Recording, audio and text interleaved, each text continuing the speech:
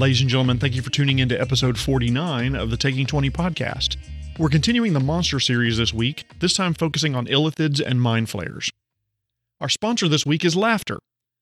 Laughter can prove to people you're actually sane or completely insane. It just depends on how you use it. I started playing Baldur's Gate 3 this week. It's out on early access, and if you even watch the trailer, you'll learn that mind flayers play a major role in the campaign. Throughout this episode, I will use the terms illithid and mind flayer interchangeably. They'll mean the same thing for this episode. Now, as a heads up, Wizards of the Coast owns the name Mind Flayers and Illithid, so this is going to be a rare system-specific episode. It's not that you can't find something comparable in other gaming systems. Pathfinder, for example, has the Neothalids, the Sugathi, and the Phrenic Scourge. They're similar, but not exactly like Mind Flayers, but a lot of this information would apply to them as well. It'd be very easy to homebrew the concept into those game systems as well as Call of Cthulhu and others. Point being, a lot of this advice can be used for any type of creature that looks very different from core races, comes from an unknown location, has purposes and goals that are beyond understanding, and uses mind control. So let's get into the heart of it. Mind flayers, illithids, are lawful evil masterminds. They harvest other intelligent races for food, slaves, and reproduction. And by the way, don't think that's hot kind of reproduction. No. They're not the green-skinned aliens from Star Trek or the Asari from Mass Effect or Twi'leks from Star Wars. They are humanoid-like, with 2 arms and 2 legs, but are monstrous in appearance and aberrant with their heads looking like some sort of octopus and a lamprey-like mouth in the middle. Illithids are emotionless and believe they are superior to all other races and ancestries. They have foreign minds and inscrutable plans and priorities. In short, they are alien and very different from all the other races. Why they do things, the plans they have, where they're from, and their ultimate goals are completely foreign to us. We know that illithids are aggressive, but they cannot be prodded or provoked into acting rashly or stupidly. They are psionic, so that means they are able to produce magical effects using only their mind. They can control other species telepathically. These other controlled creatures, by the way, are called thralls, and illithids will keep them like cattle. More on thralls in a little bit. So not only can they control other creatures, they are telepathic. They have a hive mind and a collective consciousness. Most mind flayers belong to a colony with a massive brain-like being called an elder brain. Now, when I say elder brain, that's not some bestowed title. Elder brains are the final stage of the life cycle of an illithid. They are huge brains with tentacles that live in a salty pool in the center of mind flayer colonies. Most illithids, when they die, want to become part of this elder brain, so their brain will be extracted, brought to the elder brain, and consumed with all of the lessons that this illithid has learned, becoming part of the elder brain's mind. So elder brains actually consist of the consciousness of multiple mind flayers that it has absorbed over time. For that reason, elder brains are terrifyingly powerful psionics. They, like the rest of the illithid, are physically weak but mentally formidable. The elder brain directs the mind flayers to accomplish its goals and make any inscrutable plans it has come to fruition. All mind flayers within 5 miles can communicate with the elder brain telepathically. Not all mind flayers are connected to a colony, though. Some strike out on their own to form new colonies, or because they've been exiled by the existing colony.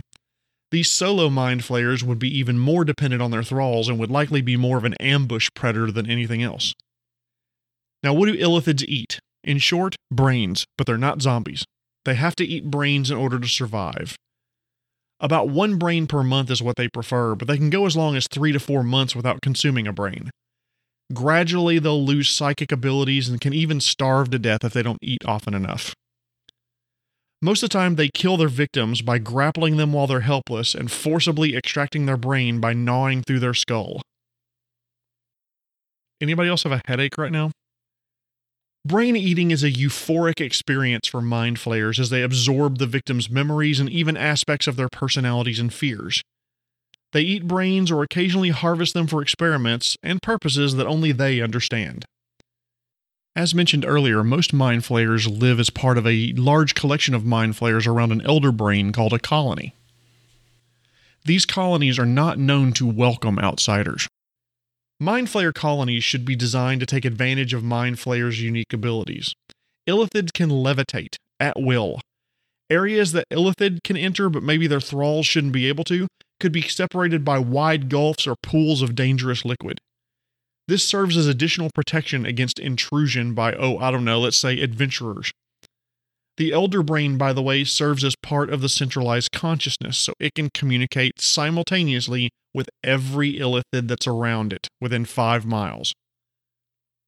Illithid are dangerous, and they form colonies, but they formerly had an empire that spanned multiple planets and even planes of existence. Nobody knows where they originally came from. They'll descend from the stars in strange ships called nautiloids and establish colonies on many worlds, many times deep underground to avoid attracting attention. Most sages believe they come from somewhere among the stars. But the thing about it is, Illithid are known for having alarmingly accurate prophecies. This makes some scholars think that they come from the far future, not just another planet or plane. Now, generally, Mind Flayers want to exert control over as many people and thralls as possible, and in as large of an area as possible. They make excellent big bad evil guys for campaigns, especially lower level campaigns that maybe finish up about level 5 or 6. One of the mid-game reveals could be that the person they thought was the big bad had a Mind Flayer tadpole in their brain. One good knowledge check and bam, the players now know what they're up against. So Mind Flayers reproduce through a process known as seramorphosis. What this basically means is they use humanoids, humans, dwarves, orcs, gnomes, elves, Githyanki, and other similar races. They'll implant a larval Mind Flayer, which looks like a little squid-faced tadpole, in the eye or the ear of a bound humanoid. The larva infects the brain and gradually eats the victim's brain away and takes over its nervous system. The victim's flesh and organs are converted into new matter for the larva, and after several days have passed, a new adult Illithid is fully born violently into the world, bursting out of its shell. That shell being the humanoid, and of course, most humanoids don't survive this process. But here's the thing. If you read some of the Illithid material produced for earlier versions of D&D, Mind Flayers don't have to use humanoids as victims to make a new Mind Flayer, if you will. In the various editions of D&D, there are statistics provided when tadpoles are implanted into dragons, lizard folk, chul, and for nightmare fuel, beholders. Beholders that are converted over to become Mind Flayers become a creature called a Mind Witness, which acted like, for lack of a better term, a telepathic hub for 7 other creatures. So in your homebrew world, what if you want a Mind Flayer that captured a frost giant, or genie, or a huge flying bird called a roc, spelled R-O-C? Sounds great, stat it up. Love to fight it. Nothing about Mind Flayer says it has to stick to medium-sized humanoid victims. Now, before you go stick Mind Flayers in your campaign, I do have some words of caution. Mind Flayers are fearsome and potential nightmare opponents. They are one bad set of saving throws by the PCs from a total party wipe, total party kill TPK. If you aren't careful, your campaign or adventure ends with combat with one of these creatures. So let's say you want to drop one into your campaign. What tactics will they use? Well, if you want to give the players a tough fight, remember that Mind Flayers are brilliant with an intelligence of 19 or so they're going to fight intelligently.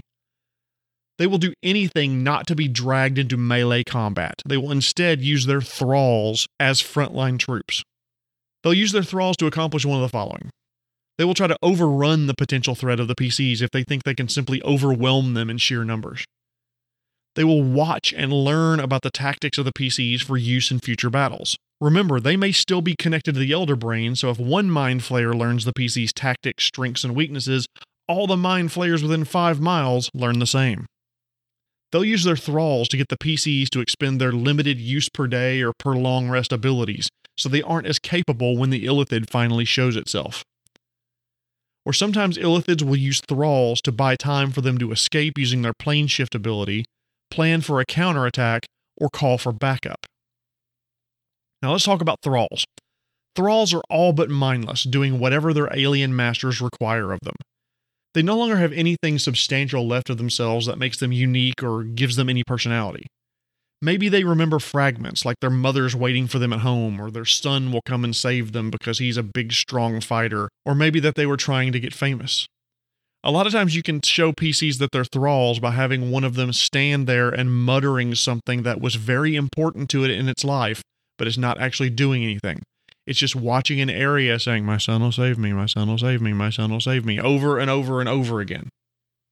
Illithids can use telepathy with any creature within 120 feet, even if they don't share a language. So, they can communicate with their thralls within 120 feet at will. Thralls can be used not only as combatants that present challenges to the PCs, but they also can be used as horror elements in your campaign and give the PCs a sense of fear. Imagine the PCs are trying to save one or more people and they find them standing in a fenced area just drooling on themselves and muttering, staring off into space. They try to shake them out of it, and then the thralls don't even see the PCs. Eventually the thralls look at the PCs, and soon the other thralls all turn on them and the Mind Flayer shows up very soon afterwards. So thralls can be various types and sizes. Yes, they can be elves and dwarves and humans and the like, but as we mentioned earlier, they can be other types of creatures as well. Mind Flayers live underground, so try pulling in things like ogres and lamia, driders, minotaurs, yuan-ti, and other monstrous opponents as protectors of their masters. Makes them even more fearsome, makes them even more difficult to kill. If they are pulled into combat, Illithids should use their Mind Blast to devastating effect. This ability is a 60-foot cone, which is a massive area of a battlefield. So the Illithid could use it to pick off players who split from the party. It could use it to stun large numbers of the party so their thralls can kill or capture them. Or if it's feeding time, use the ability to stun the opponent, grapple with them, and then extract their brains. If you want to learn more about Illithids, there's a lot of additional reading that you can go find. Illithiad by Bruce Cordell is a terrifying look in the life and times of the Illithid race. There's also a great article by Clifford Horowitz in Dragon Magazine number 313 called Brain Power. The D&D Beyond website has some great information about Illithids, and so does Volo's Guide to Monsters, so I highly encourage you to pick those up and give it a read if you're interested. Mind Flayers are wonderfully evil and alien creatures that can really freak your players out. They're unlike any other races on Krynn, Exandria, the Sword Coast, or your homebrew world. They are both masterminds and puppet masters. They can be solo big bads for lower level campaigns, or if you need a tougher challenge for your PCs, they can be connected to a colony a few miles into the Underdark, where an Elder Brain sits, collecting information, and plotting against the PCs and the evil, evil world above. Shorter episode this week as well. Thank you all so much for listening. As a reminder, our sponsor this week was Laughter. Remember, your PCs can't spell slaughter without laughter. This has been the Taking 20 Podcast, episode 49, a brief set of information about Illithid and Mind Flayers, part of the Monster series. My name is Jeremy Shelley, and I hope that your next game is your best game.